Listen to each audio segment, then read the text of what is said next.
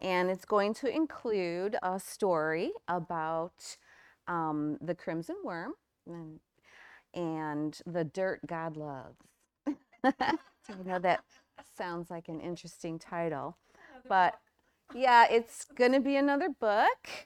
And although what I have to share with you today, when we get to the story from the perspective of the crimson worm, um, is complete in itself, but I am feeling from God that it could go a lot longer, and bring out the revelation of Jesus Christ through the whole Bible.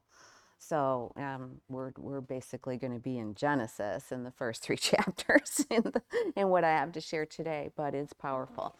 So last week I talked about the light and the light of God, and talked about God's will and testimony being the giving of himself and his life to us. And so today, as when I share the story, I just want you to stretch your imagination with me, and I hope you get swept away as I have been swept away with the Father and what I have to share with you.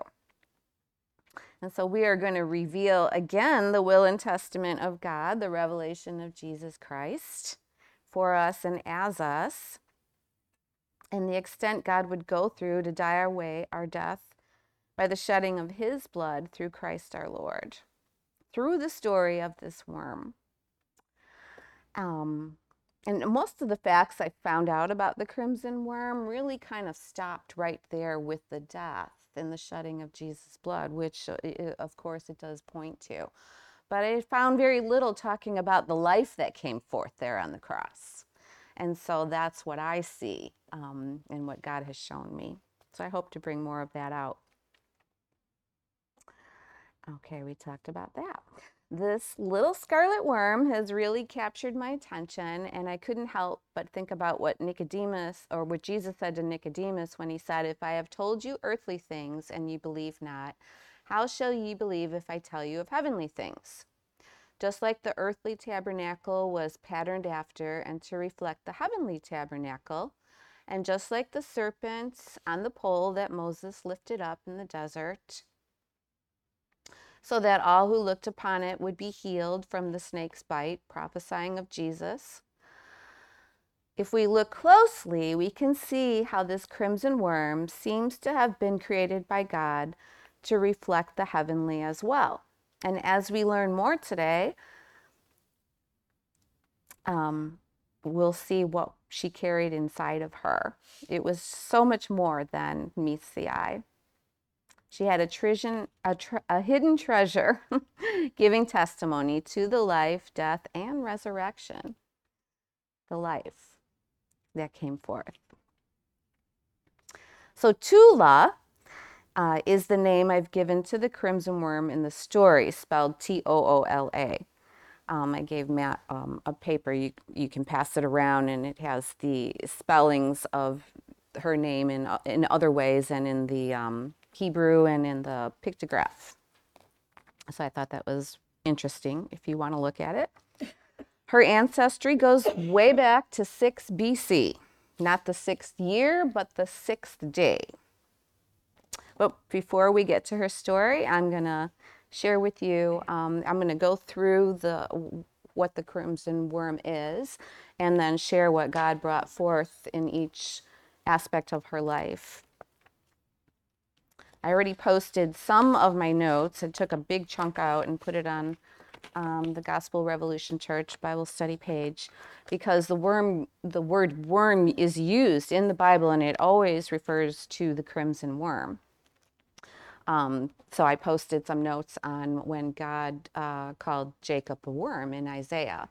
So you'll have to just go back and read those, because there wasn't room to go into all of that. The crimson worm can be found on low-growing shrub-like trees called the Israeli common oak or the Palestine oak. These trees are a variety of the Kermes oak. In earlier times, the name of this insect was known as the Cuscus silicus. Now, that could be the right pronunciation, and maybe it's not, because somebody else on Google said Caucus alicius. So I don't know. So just forgive my translations. Also known by the modern name of Kermes vermilio. The designation of vermilio is telling us that this little creature is a worm. Although small and seemingly insignificant and not particularly looking much like a worm, this little insect was the key source in ancient times for the blood red dye called crimson or scarlet in the world and mentioned throughout the Bible. In fact, the word crimson itself comes from the word kermes and can be traced back to the Arabic al-Qurmaz, which means crimson, and likely originated from the ancient Sanskrit word krimja, meaning worm made. So those are all just facts you probably don't really care about. An interesting aspect of this creature, though, is what it goes through in order to birth its young. While the insects are born with legs, the females eventually lose the use of their legs, which is apparently why they were given the designation of a worm. Shortly thereafter, the following amazing events happen. When the female of the scarlet worm species was ready to give birth to her young, she would attach her body to the trunk of a tree, fixing herself so firmly and permanently that she would never leave again. She would actually die on the tree. As I pondered this, I wondered, how willing are we to fix ourselves on the tree, on the cross, and go through the birth pains when we feel like we're dying, waiting for fruit to come forth? How willing am I? How willing am I to die daily to the life in the world or the way I think things should be in my life? So lately, trying to get around with this boot on my leg, waiting for the bone to heal. I've had moments where days where I felt like I was nailed to a tree. And I started, of course, talking with the Father through it, fellowshipping with the faith, and really thinking about, I'm not looking forward to feeling peace when my leg is healed. I'm after the peace now. The peace that comes from abiding in the vine, the peace that passes understanding. That's what I'm after. I'm after what the Holy Spirit is interceding in my heart, which is the peace of God and the rest. Because this could be a lot worse. I mean, what if I lost my leg? Then is peace found in having two legs? Or is peace found in the life we have in Christ? And so, as I've been thinking about, how willing, last week I had mentioned the time we give to God, in fellowshipping with Him, in intimacy with Him, in reading His Word, in praise and worship, in hearing a message. He gives back. And He gives back so much more than what we think we need. Okay. So notice how the worm actually becomes, you could say, one with or grafted into the tree, abiding there for the rest of her life. That's where we're supposed to be. So a couple verses from John 15. Try to think of them as the place we are to abide in the context of being on the cross, fellowshipping with the faith of the Son of God through the tribulations we go through. The tribulations that work patience, and patience experience, and experience hope, waiting for God's fruit to come forth. I am the true vine, and my Father is the husbandman. Abide in me, and I in you. As the branch cannot bear fruit of itself, except it abides in the vine, no more can ye, except ye abide in me. I am the vine, you are the branches. He that abideth in me, and I in him, the same bringeth forth much fruit. For without me you can do nothing. Thinking about the worm on the tree, I couldn't help but think of Jesus on the cross, his legs unable to move, having willingly allowed himself to be nailed to the tree for us. Now, if all we know of the cross is that it is a place of suffering and death, not understanding what was dying, the body of death, and what we were crucified with Christ to, having life by the wisdom of the world, the strength of our flesh, the old man, and what we have been raised up into, his life and immortality, the new man, the new creation, then we won't want to abide with him on the cross. All we will see is a worm dying on a tree. Our hearts will become subverted, and all we will experience is suffering and death and the corruption in us and all around us, and miss out on the intimacy of fellowshipping with the Father, the life of the Father, and the faith that came forth there in Jesus, and the fruit of his life that he wants to bring forth in us. It's not easy, and the last place we want to be, and the only one who could ever do it perfectly was Jesus, so thank you, Jesus. Yeah. But it's worth it. It's worth it when we give him the time and we consider the cross and the life and the resurrection. Jesus was not permanently fixed to death. Death is the thing that died on the cross, and life came forth in the midst. The faith and the promise of the Father was the thing Jesus was permanently fixed on and abiding in. That's what enabled him to stay on the cross and endure the immense pain and the accusations hurled against him and pray, Father, forgive them. They know not what they do. And cry out to him, into your hands I commit my spirit. And he gave up the ghost. While abiding on the tree, this little worm makes a hard shell to protect the little eggs she lays under herself. When the larvae hatch, they live protected under her body until they are able to enter their own life cycle. Like the hard shield she makes to protect her little eggs, God is our shield. God said to Abraham in Genesis, "Fear not, Abram, I am thy shield and thy exceeding great reward." The life we have in Christ now, his life is the shield of our lives.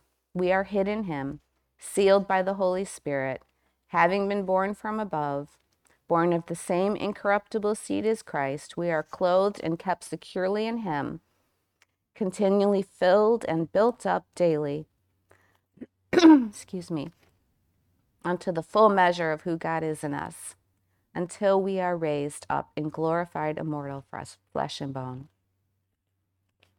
God the Father sealed up his will and testament in Christ Jesus, like we talked about last week, and we are sealed up in him. He is our shield, and that shell just reminded me of him being our shield. What you need to know is the crimson worm has to die in order for the color to be extracted. Without the death of the worm, there is no blood red scarlet dye to be of use to humans. But furthermore, and of greater significance, she also must sacrifice herself to bear offspring. It cannot bear offspring without dying, for it forever attaches itself to the tree in order to protect its young while they wait to come forth at their proper time. And as the mother died, the crimson fluid flowed out of her body, staining the surrounding wood and permanently marking her offspring for the rest of their lives with her likeness. It's powerful, right? Without the giving of her life, there'd be no offspring of her own. Without the shedding of her scarlet blood, there is no fruit coming forth from her. Without the shedding of her blood, there is no one coming after her in her likeness. Jesus said, "Verily, verily, I say unto you, except a corn of wheat fall into the ground and die, it abideth alone. But if it dies, it bringeth forth much fruit." Such a beautiful picture this little worm paints for us of Jesus on the cross, shedding his blood that he might bring many sons unto glory, marking us with the life and immortality of the Father. It is a picture of God reproducing after his own kind on the cross, fulfilling his desire to be exceedingly fruitful and bring forth many children in his image and likeness. So I'm going to give you one example of the scarlet dye used in the Bible. It's from Hebrews 9, the Faith Translation.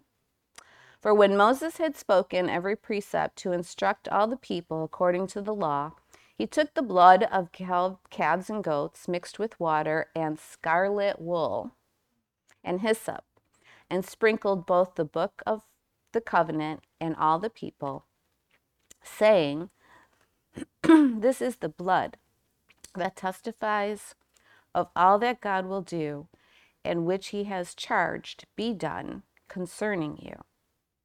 So Moses said, this blood testifies of what God will do concerning us.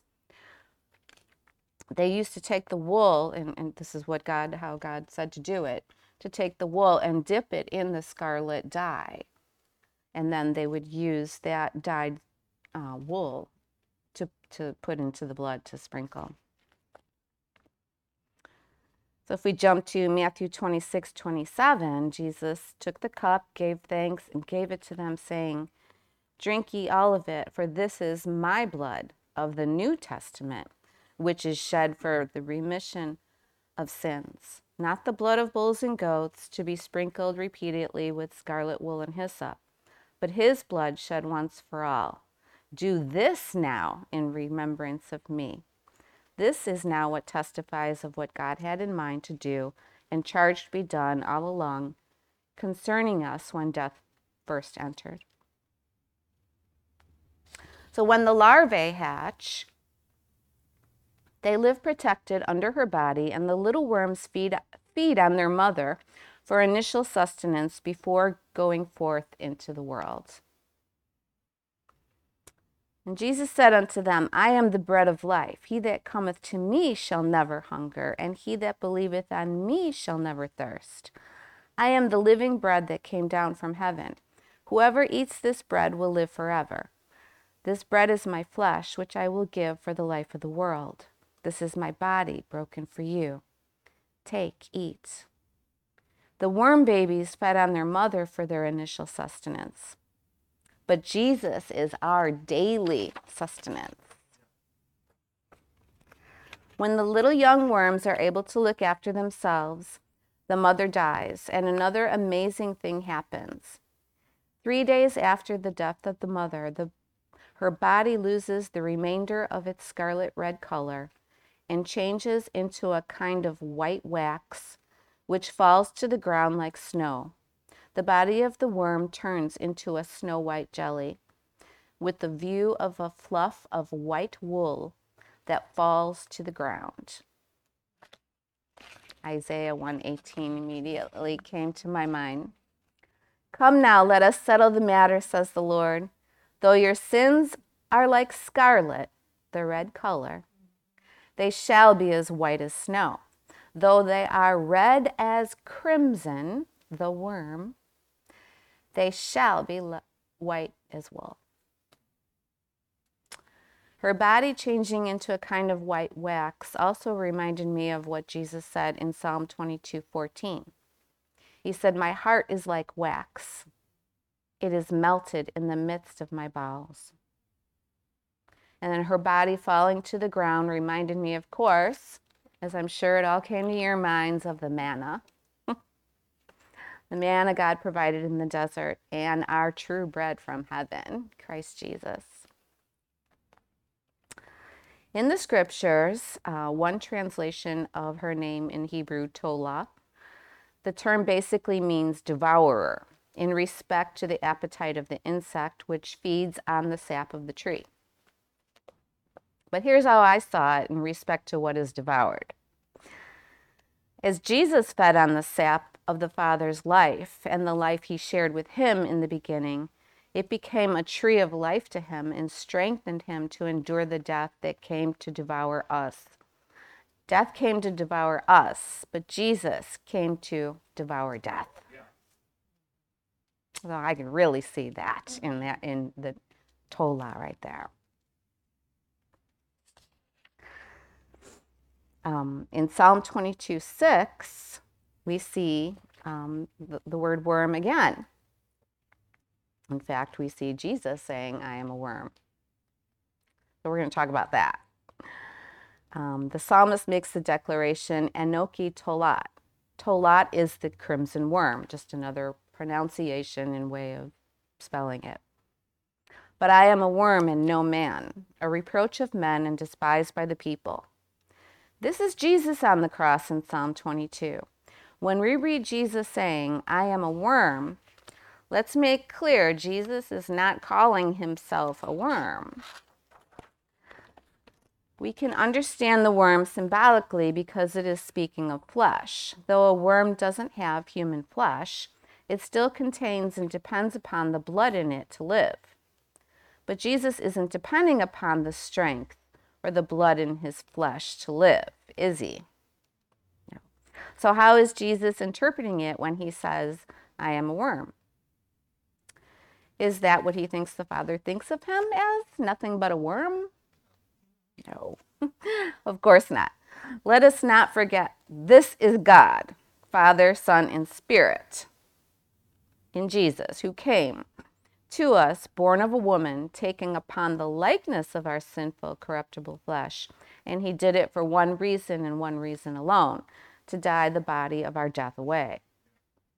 Death had entered through a man, the first Adam, and so the resurrection from death needed to come through a man, Jesus, the second Adam, the God-man. God clothed his incorruptible seed inside of flesh, incorruptible seed of life inside the flesh of Jesus to bring us out of the grave in incorruptible flesh, as he did him. So this is what is more of what Jesus is saying in Psalm 22:6. But man has said in his heart, I am but a worm and not a man, and disapproved by God. He will leave me for dead. But I, the Son of Man, am despised and rejected of men, not by God, not by my Father, but by men. In other words, man lived with a subverted heart and soul, thinking they were also worms, disapproved of by God, trying to earn his approval, looking to each other, and by the works of the flesh to lift themselves up. So they saw nothing but an insignificant worm, not considered approved of by God, nor themselves, because they measured themselves by themselves. They saw only a worm dying on a tree, looking as though he had been forsaken by God and left to return to the dust from which they thought he came. They looked at his outward appearance, his flesh, and the lack of strength in his flesh. They saw that scarlet stuff, his blood flowing down, not realizing it was for them he went to the cross and laid his life down. All they saw was the outward flesh of man, the worm, and thinking he was despised and rejected by God, but it was they who despised and rejected him. And they missed the Son of the living God, revealing the Father and the faith of the Father there with him in their midst on the cross, as he shed his blood, laying down the life of the flesh for the life of the Father, as he cried out, Abba.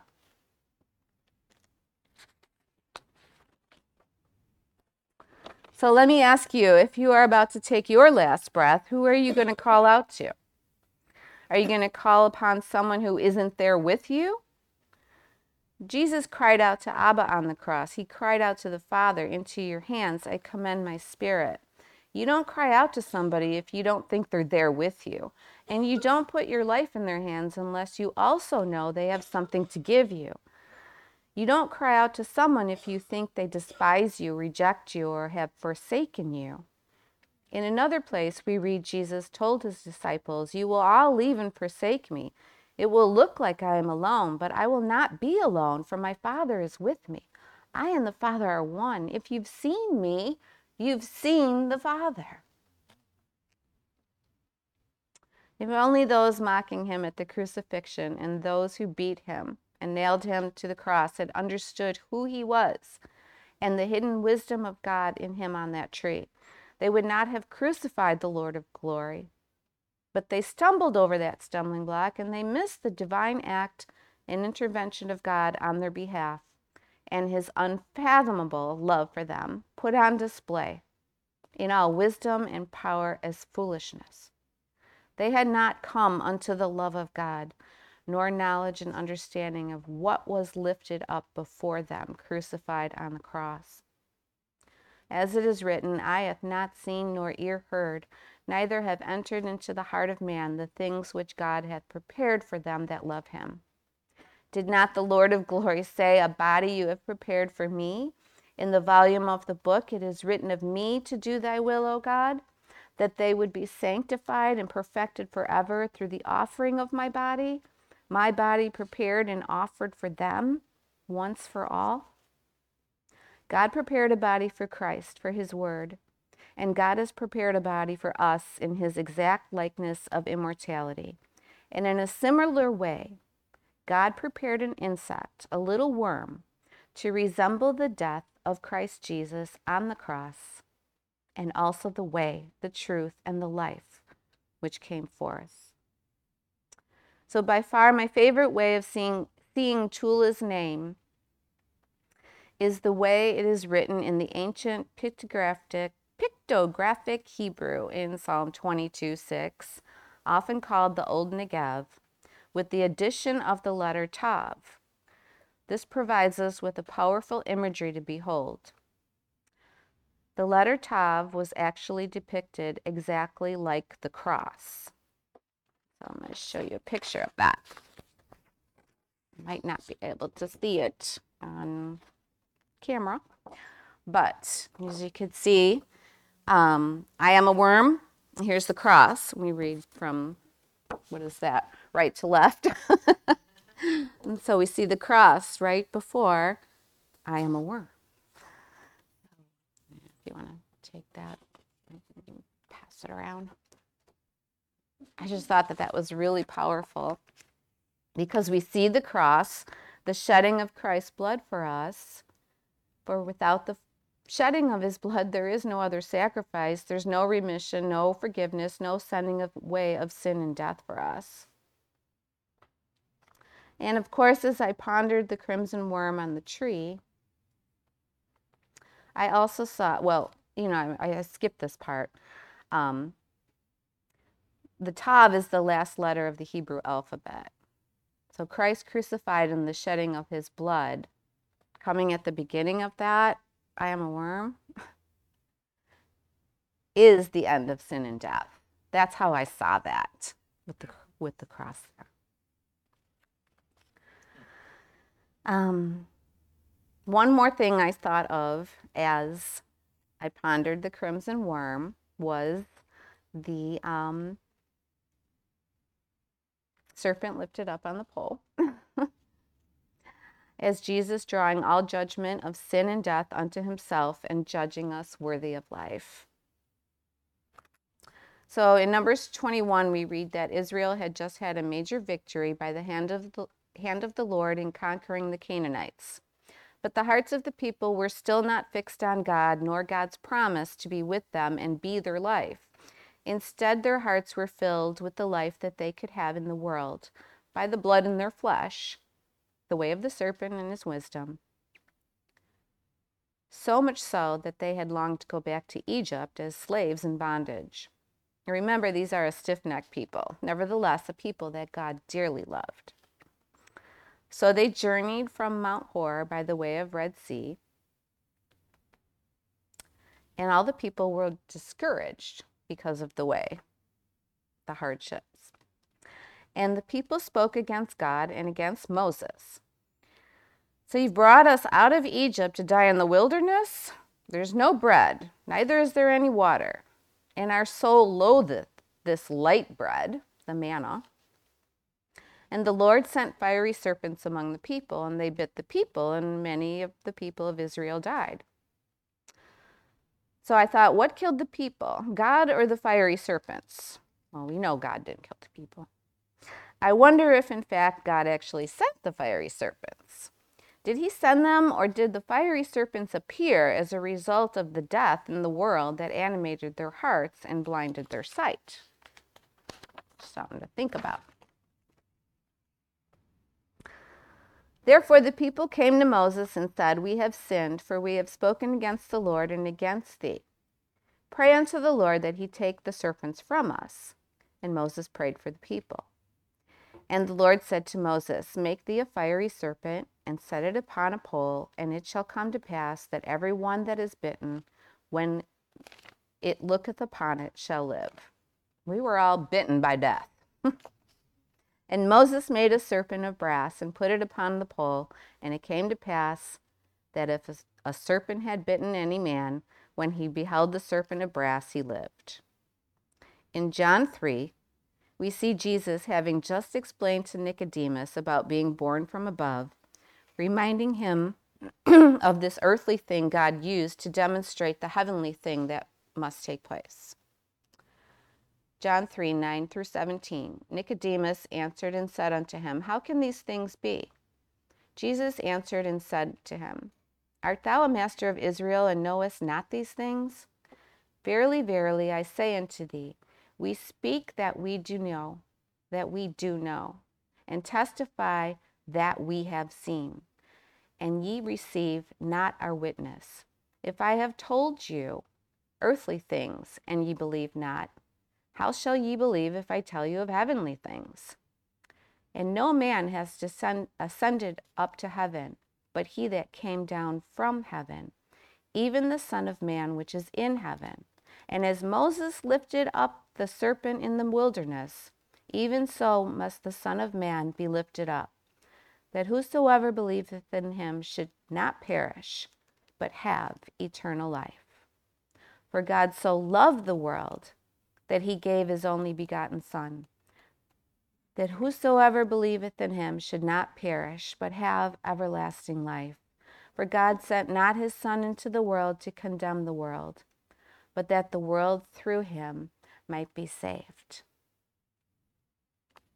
And so all of that and a whole lot more God showed me and brought me to, and that's what I've been meditating upon as I pondered this crimson worm.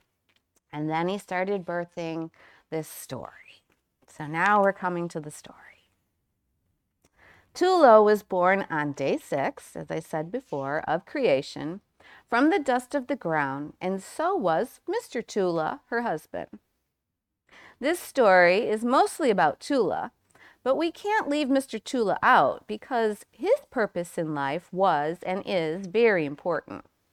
You see, inside Mr. Tula contained the seed to create more Tulas. Once you get to know their story, you will understand it's no coincidence the Tulas were created by God, and on the same day, he created Adam from the dirt of the ground.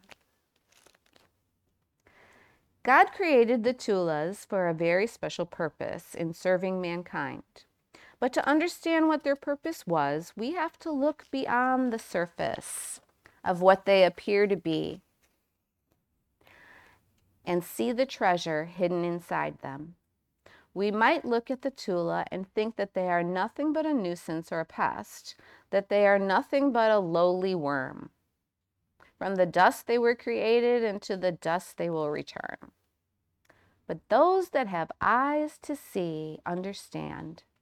This worm has a lot more to it than meets the eye. Nothing is insignificant in God's creation, even a worm. Through the thousands of years Tula has existed, we have been given a glorious glimpse into the heart and plan of God our Father and the beautiful testimony and treasure God hid inside of her, pointing to himself for all the world to see. The testimony God has given to his whole family in heaven and earth, and even the earth itself, to know him and what he has to give us, which is his love, faith, and everlasting life. Oh, the breadth and length and depth and height God went through in order to prove his love and faith to us, and his deepest desire to share his life with us so we would be full of all he is and all he has to give us, so we would be strengthened by him all the days of our life. Ephesians 3:14 through 19. For this cause I bow my knees unto the Father of our Lord Jesus Christ, of whom the whole family in heaven and earth is named, that he would grant you, according to the riches of his glory, to be strengthened with might in his spirit in the inner man, that Christ may dwell in your hearts by faith, that ye, being rooted and grounded in love, may be able to comprehend with all the saints what is the breadth and length and depth and height, and to know the love of Christ which passeth knowledge, that ye may be filled with all the fullness of God. The very first Tula, born on day 6, learned and saw so many things, but 3 things so wonderful, so marvelous, and so beautiful stood out to her so much she could hardly contain it. One of them being God, who is also known as the Lord God, creator and giver of life, the Father, Son, and Holy Spirit, Jesus Christ, the Prince of Peace and King of Kings, Messiah, Lion of Judah, mighty God, everlasting Father, Abba, the Word, the faith, the light, the way, the truth, the life, and about 100 other wonderful names. Wonderful Counselor being another one. The second that Tula loved was the dirt man, Adam. And the third was called the Tree of Life.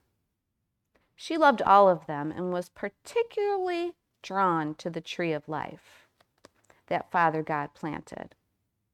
In fact, she loved that tree so much she decided no matter where she lived, she would seek to live out her life on a tree. So every Tula after her would live out their lives in search of a special tree to cling to. But even the first Tula didn't fully understand why these 3 captivated her. In fact, she would die before she did. But because they so captivated her heart and attention, she made sure she taught her children everything she saw and learned. She told them to never forget it and to keep passing down to all their children what they also saw and learned. And this continued through every generation. So every family of Tula taught and instructed all the Tulas coming after them everything they saw and learned about the Father, the dirt man, Adam, and the tree. Starting from the first Tula and passed on to all the other Tulas throughout history and to this very day. Every Tula growing in wisdom and stature, storing up in their hearts all they saw and learned.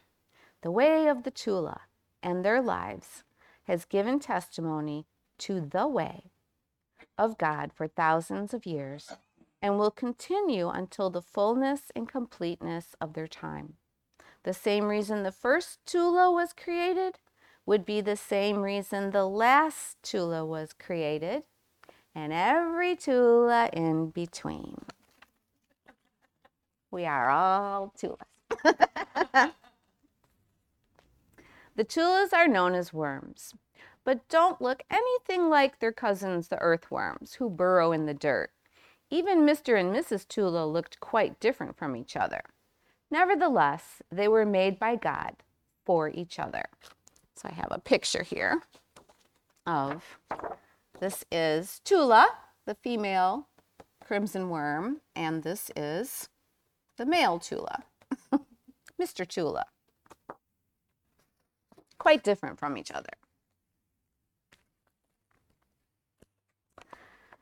Mr. Tula, for short, we're just going to call him Mr. T, was longer with a straight body and had wings on both sides of his body.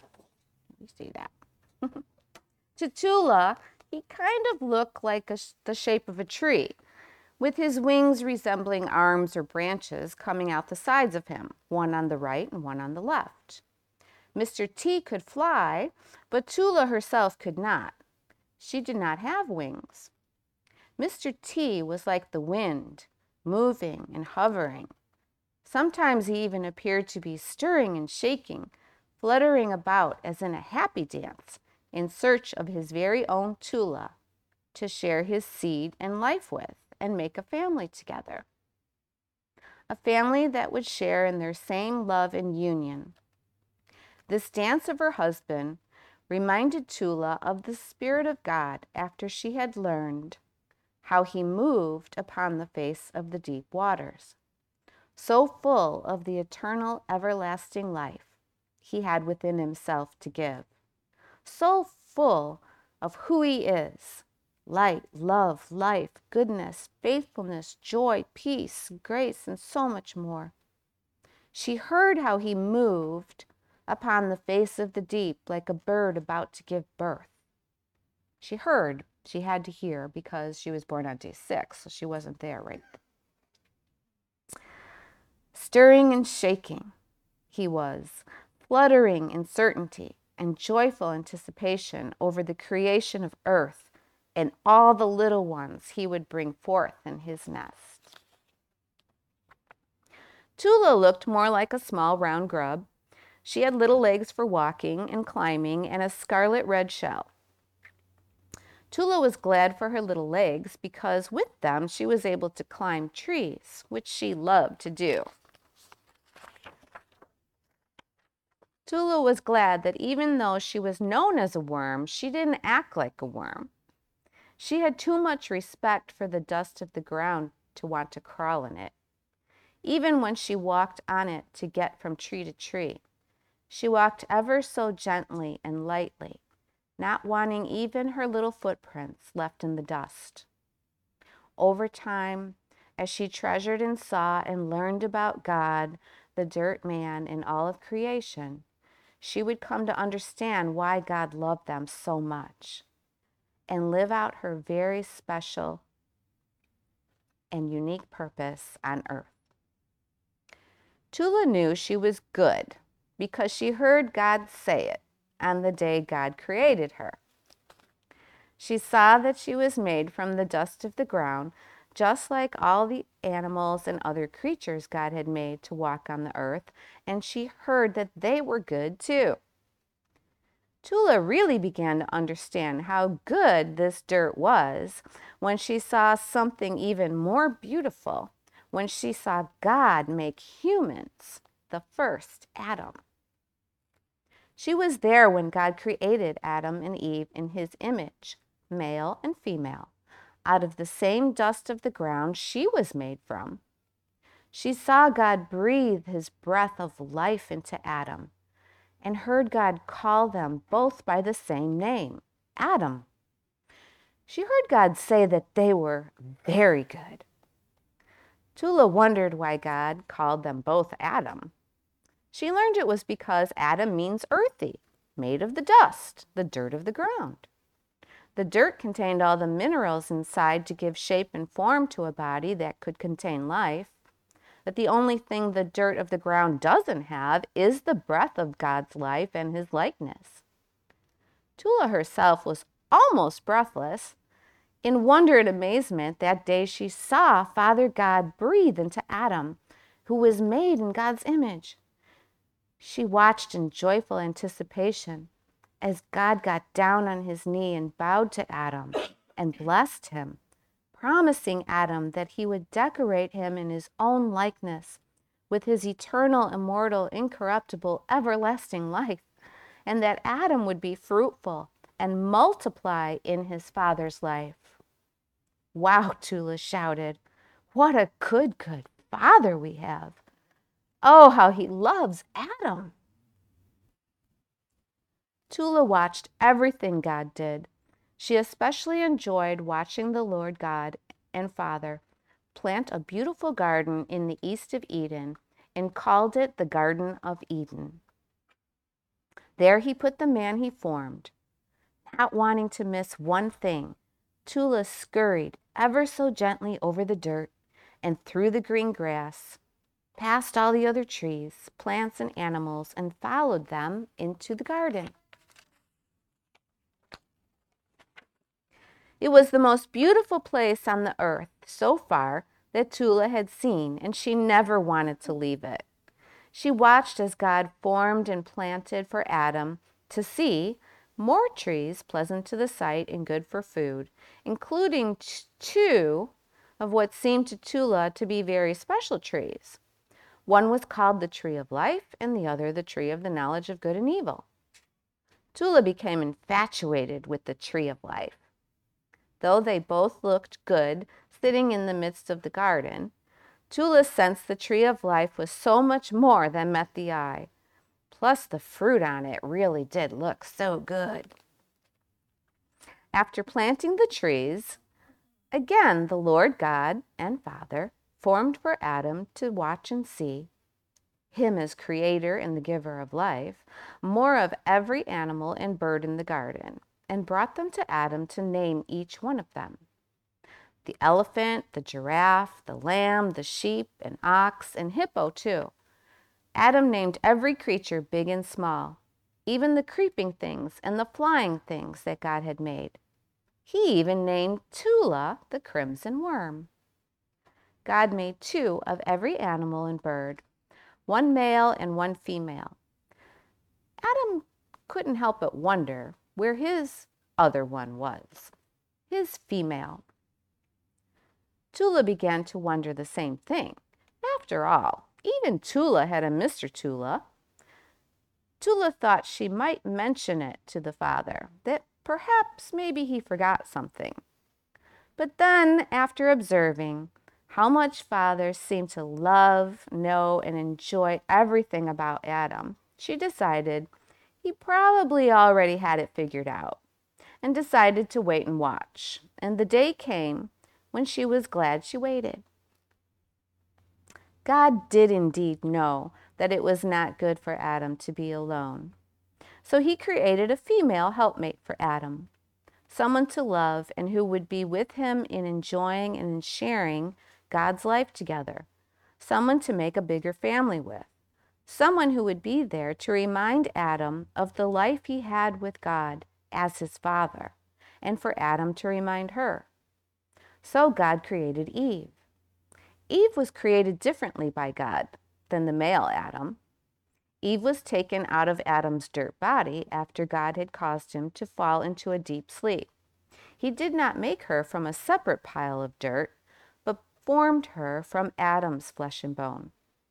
When Adam woke up, he was pleasantly surprised and said, "She is flesh of my flesh and bone of my bone. She doesn't look like any of the animals. She looks like me. We are one and the same. I will call her woman because she came from my body." And she became his wife. It was a very special day for Adam and Eve, and also for Tula, because on that day she married Mr. T.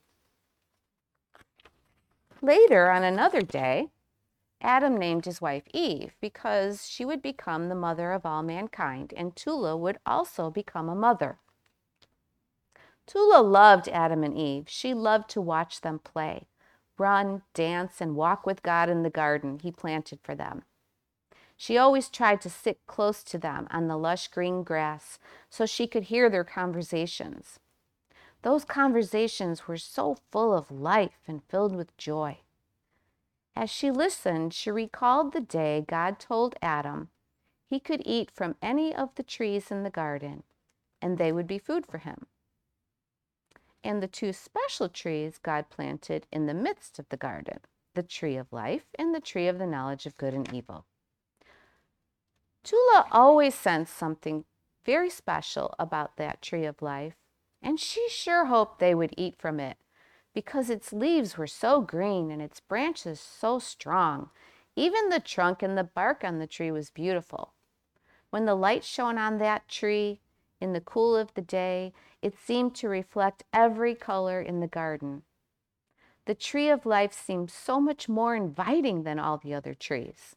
Its fruit was so ripe, so perfect, lush, juicy, and delicious looking. She wished she could take a bite. The tree of the knowledge of good and evil looked very similar to it when God first planted it in the garden, but in a short time it changed and began to lose its beauty. It started to look like a pine tree whose needles were dropping. At one time, it shone bright and beautiful, but lately it looked like a Christmas tree with broken ornaments and whose lights were going out one by one. Tula discovered what happened as she closely observed that tree. She saw that it had pulled up its roots out of the river of life that it once drank from, the life God had given it to shine bright and tall, taller than any of the other trees in the garden, in fact, to point to the tree of life. This made Tula sad, and she hoped Adam and Eve would see what she saw and not eat of it, especially after the day she heard Father God come into the garden and warn them not to eat of it, because if they did, they would die. Tula didn't know what death was exactly, but she knew it couldn't be a good thing.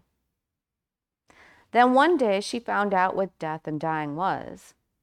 It was a sad, terrible day, but also a day of promise and hope, a day she would not forget. When she saw the longing, love, and compassion in Abba's heart for his children, his Adam, and what he did to show them he would keep his promise of life to them. The day Tula found out what death was started out as every other day. Another gorgeous sunrise, the birds singing happily, the animals waking to the sound of their little ones, eager to play and explore green pastures. Adam and Eve bathing under the waterfall and then strolling through the garden, both naked and unashamed in the embrace of the light, without a care in the world. And Mr. T and Tula enjoying their breakfast of sweet sap from the Kermes oak tree. After breakfast, Tula noticed Adam and Eve hanging around the tree of the knowledge of good and evil. She crawled down the tree and walked gently over the dirt and through the green grass to get closer to them. When she got there, she saw them talking to a sly and suspicious-looking snake. Tula did not have a good feeling about this snake or his conversation with them. She didn't like it one bit. She had seen this snake before hanging around that tree of the knowledge of good and evil. She had watched it slither up the tree and wrap itself around one of its branches so tightly it dried up and fell off. She didn't like the hiss of this snake either. She didn't trust it at all. In fact, she had concluded it was the snake's fault that the tree had started to lose its beauty. She heard the snake tell Eve that God had lied to them and that they would not die if they ate the fruit from the tree, but instead they would be like God, knowing good and evil. Tula couldn't believe it. She became angry at the snake because she knew God would never lie. She saw what a good father he was to Adam and Eve and to all of creation and how much he loved them. They can't possibly fall for this, she thought. They know better. But they really didn't know better. God didn't create them to know better, but to know him. That was the task that God gave to the tree of the knowledge of good and evil to do before it took its roots out of the river of life. It was supposed to tell Adam to go to God, to go eat from the tree of life, the wisdom of God. See, they didn't know what evil was. All they had known was God's goodness. And that's the place God had created them to function in. Not from a place of knowing better. They didn't know that trying to be like God without God was evil. And that doing things to be like him, like eating from the tree of the knowledge of good and evil, would really bring forth death in them and a hard life for them on the earth. They hadn't experienced a lie before because God never lies. So they didn't know that lies and death were evil and that the snake had become the father of lies that dwelt in a wisdom called death. And that's when the terrible thing happened. Eve took her eyes off of Father God and what he had said and what he had done and promised. forgetting his goodness and promise to serve them with his life. And because she did that, she was deceived. All Eve could see was that the fruit of the tree did look good for food, and all she could think was, well, if it makes us like God, why not take a bite? And as Eve reached out to take the fruit from the snake, Tula began shouting, "No, no, no, don't take it, don't eat it, please don't eat it. Remember what your father said." But being a very small worm, whose voice was not very loud, Eve didn't hear her, and she took the fruit and ate it. Then she gave it to Adam, who looked at his wife with tears in his eyes, knowing full well death had now entered her, and not wanting to be separated from her because he loved her so much, he ate too. And immediately death entered Adam, and their eyes were opened, and they saw they were naked, and they were ashamed. So they found a fig tree and sewed its leaves together to make clothes for themselves, and put them on to hide their nakedness, and cover up the death, and try to cover up the fear as well that had come upon them and in their hearts. Tula's heart broke for Adam and Eve, and so did God's.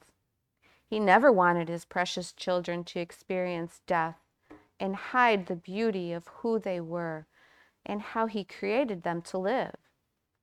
He never wanted them to clothe themselves with a false image of themselves or of him. He never wanted them to live in fear or try to serve themselves with life to be like him.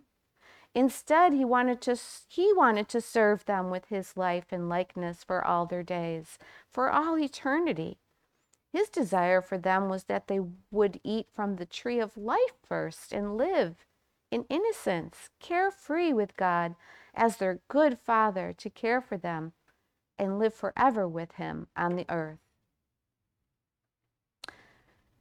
Mr. T wrapped his wings around Tula as she wept for Adam and Eve. Then they watched and listened as the Lord God, their Father, came into the garden and called out to Adam. "Where are you, Adam? What are you thinking, my son?" The man replied, "I am hiding because I heard your voice in the garden, and I was afraid because I was naked, and I hid myself." And the father said, "Who told you that you were naked, son? Did you eat from the tree that I warned you not to eat from?" Adam replied, "Yes, I did. After Eve ate, she gave the fruit to me, and I ate too." The father said to Eve, "What is this you've done?" And the woman replied, "The serpent deceived me, and I did eat." Tula's eyes were wide as she waited anxiously to hear what the Lord God would say next. And he turned to the serpent, and with power and authority that seemed to shake the earth, he said, "Because you have done this, you are now cursed above all cattle and beasts of the field, and on your belly you shall go, and dust you shall eat all the days of your life.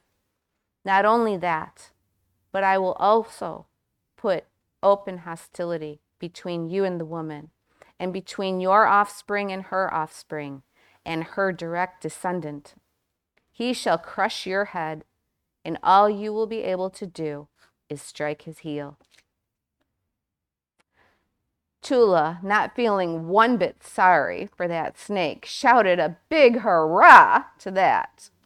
"He is gonna crush your head, you slithering serpent." I think I may have even heard a very strong "Yes, amen." But she felt immense grief after hearing what the Lord God and Father said next. And with great sorrow in his voice, the Father said to the man and woman, "Because you did not heed my warning to you and remember my words spoken to you and the promise I made you, death has now entered you and the world. And because of death, from now on, your lives will be very hard because you'll forever be tempted to enlist the strength of your own flesh to give yourselves life and not look to me for it. This is sin. Looking to yourself for life instead of receiving my life that I promise to give you. From now on, your daily lives will not be easy for you. There will be pain and sorrow. There will be hardships. And one day you will surely die and you will return to the dust from which I formed you. Tears poured down Tula's face as she heard his words and saw the grief, sorrow, and longing in his eyes. How it broke his heart to tell his dearly loved children, his precious man and woman, that he lovingly formed with his own hands from the dirt and breathed his breath of life into, the things that would happen to them. For the first time, Tula knew what death was, and so did the man and woman. She understood more as she watched God move with purpose and compassion for his children in what he did next to clothe them. She watched as the Lord God caused a nearby lamb to fall into a deep sleep, a sleep so deep the breath of life in it left, and the blood of the lamb was shed. When Tula saw the blood, she gasped as she realized, the blood is the same color crimson as me, and scarlet red flows through my veins. Why would God make me the same color as blood? Her eyes turned back to God to see what he would do next. And the Father took the skins from the lamb and made garments from it for the man and the woman. He went to Adam and Eve and removed the fig leaves they had clothed themselves with, and he clothed their nakedness with the garments he made from the lamb. He clothed their physical bodies, and he clothed their hearts to remove the fear that had come upon them. In this act of love and faithfulness towards them, God their Father spoke a word to them that he would still and forever be their sufficiency. Even though now death had come into the world, he would be their shield and exceeding great reward. He would be their inheritance.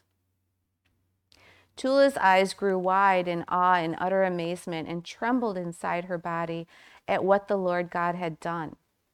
She understood exactly what the Father had said in what he had done, in clothing the man and woman himself, because she knew he was a good father. She understood that he was keeping his promise to clothe them with his life and be there for them, even though they had not listened to him and death had entered. She didn't know when or how they would receive his promise from the beginning, that they would inherit his likeness, his eternal immortal life, but she guessed it had something to do with a lamb.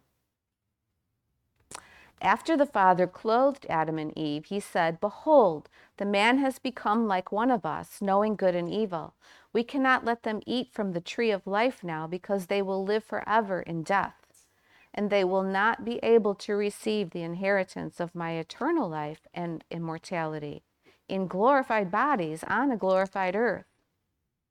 I knew it, exclaimed Tula. I knew the Father would keep his promise. He would never let them live forever in death. He is a promise keeper. But the next part wasn't so pleasant, because it meant leaving the beautiful Garden of Eden God had put them in. So the Lord God sent them forth from the garden to do the thing God had said would happen because of death. Work the ground from which they came. In other words, work the ability in their own little dirt bodies to try to have life. He drove out the man and stationed cherubim on the east side of the Garden of Eden, along with a whirling sword of flame to guard the way to the tree of life. Oh, how I will miss the garden, but even more so, the beautiful tree of life, Mr. T. Her husband replied, "We don't have to leave, Tula. Only Adam and Eve have to leave." Yes, I know, my husband, but I love those two so much because I see how much Father God loves them. I want to stay with them and follow them all their days. I know that the Lord God and Father will still look after them. It's not in his heart to be separated from them. I know he will help them. He will still talk with them and be with them because he has a plan. I just know it. You heard him. The serpent's head is going to be crushed one day, and death will be over, and the tree of life will be waiting for them because the cherubims are guarding it, along with this whirling sword of flame. The way to the tree of life will be opened again for them to eat and live forever with Father God. We won't be able to get near the tree anyway, and I just can't imagine staying here in any part of the garden without them. Mr. T replied, "Okay, Tula, let us go with them, my darling. It will be hard for us to keep up, but if I know my wife, and I do, you will find a way to be with the dirt man Adam that God loves until the way is opened back up to the tree of life." Then he pulled her close, wrapping his wings around her, and said ever so sweetly, "Now let's get going, my love, because I can see you are having more difficulty walking these days, as you are getting a bit rounder with our growing babies, and we need to find a nice tree before your time to give birth." Tula got a big smile on her face. Mr. T always found a way to let her know how much he loved her. And honestly, she was glad he said she was rounder with their growing babies and not fat. He always had a way with words that made her feel good about herself, because even worms can get their feelings hurt, especially when pregnant and feeling quite round. And she knew he was right. It was getting more difficult to walk as well. So Tula and Mr. T followed Adam and Eve out of the garden to find a new place to have their family. Once Adam and Eve settled in their new surroundings, Tula found a nice tree right near them and climbed it. Mr. T stayed close by her side as she went into labor. Tula had never given birth before, so she didn't know what to expect. As Tula's labor progressed, she realized she had lost the use of her legs completely and found herself becoming attached to the tree and unable to move at all. Her mind wandered back to the Garden of Eden. She was hungry and thirsty and thankful for the sweet sap of the tree she clung to. As she drank from the sap of the tree she was fixed upon to nourish herself and her babies, she imagined herself on the tree of life, eating its beautiful fruit. As she did that and held the image of God the Father in her heart, she felt her body strengthened and become a hard shield, protecting her babies. And as her babies took the nourishment of her body, she thought of Adam and how God had formed him so lovingly in his own hands from the dirt of the ground, the same dirt he created her from. And she started thinking about the new little creations getting ready to come forth from her and felt so much love for them. Tula was unable to move from the tree, and she knew she could not do anything to free herself from the pain of birthing. Oddly enough, she felt naked and unashamed while letting her thoughts of the Father bring her the care and comfort she needed. As she hung on the tree, feeling her children inside of her growing stronger, getting ready to come forth, but still knowing she had a couple days left, she started telling them all about everything she had learned and seen about God, the tree of life, and the dirt man Adam, God so dearly loved. She left out no detail too small, but shared with them all she had stored up in her heart. She turned to Mr. T and whispered to him, "I don't think I have much time left, my love. I feel like my breath is going out, like it did from the lamb God clothed Adam and Eve with. But I'm not scared because I know Father is here and helping me.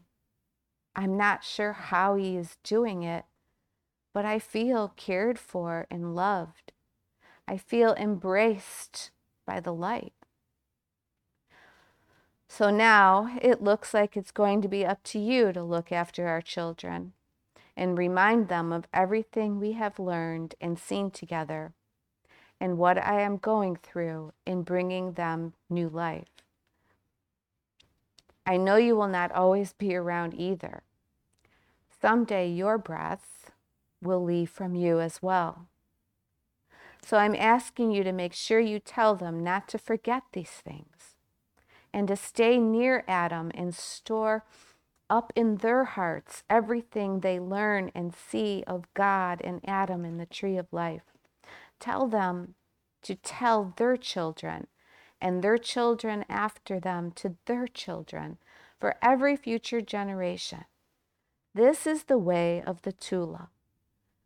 God has given us a purpose and story through our lives to reveal to the future sons and daughters of God, so that they will always be looking forward to going back to the garden and eating from the tree of life and live forever with their Abba.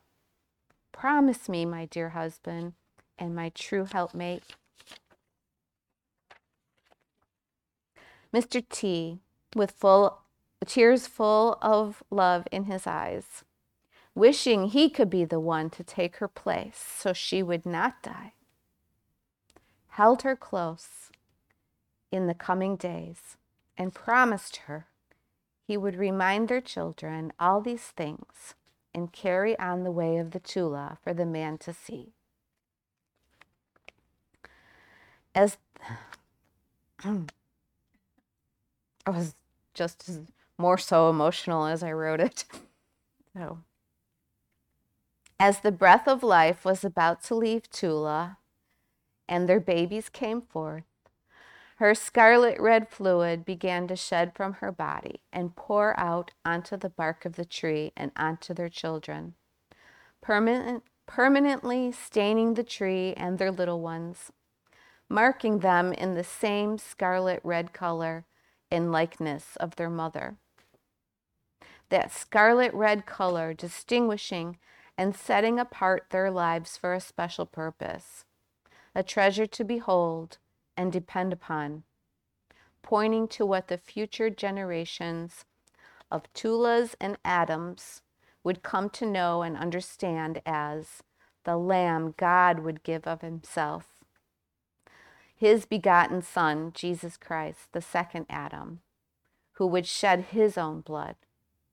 He would take their sin and death in his own body and separate it from them forever, setting them apart to inherit his life.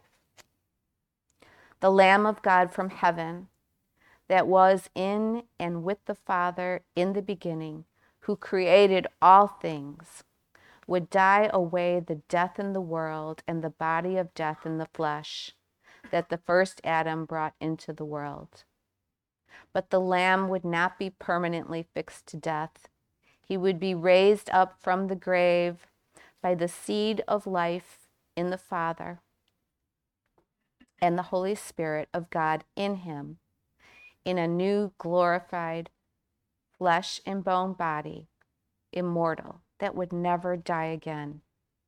He would open the way back up to the tree of life, having taken the judgment of death that was upon them in himself, and die it away once for all, so that everyone that would believe upon the risen Son of God, the begotten of the Father from the beginning, for and as their own life, seeing the Father as their own Abba and the only one with life to give, would follow him back to the garden and eat from the tree of life and live forever with God in glorified bodies that can never die on a glorified earth.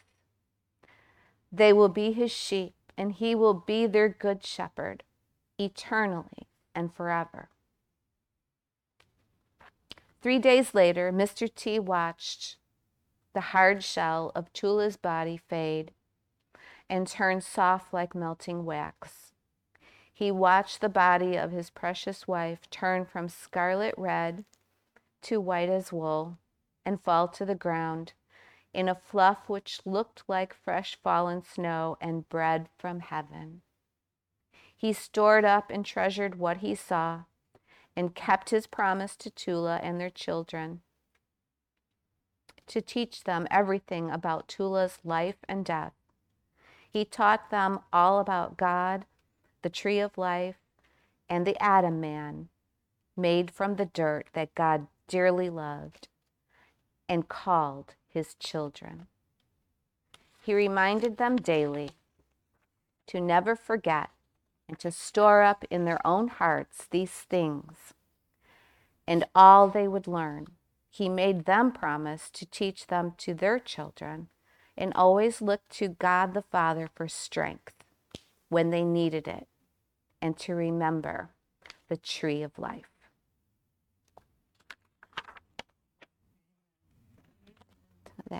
What's the next chapter? The next chapter will be going into Cain and Abel. I'm hoping to continue it kind of like a Bible for children through the story of the crimson worm, and to see the testimony of Jesus throughout all the scriptures and go through all the major events, the flood, Moses, Jonah and the whale, everything all the way up until Jesus came. So, Thank you. Thank you. I hope it blessed you all, and your butts are okay, because we did go a little bit over, but not too bad. So, that's it. That's it. I'm done.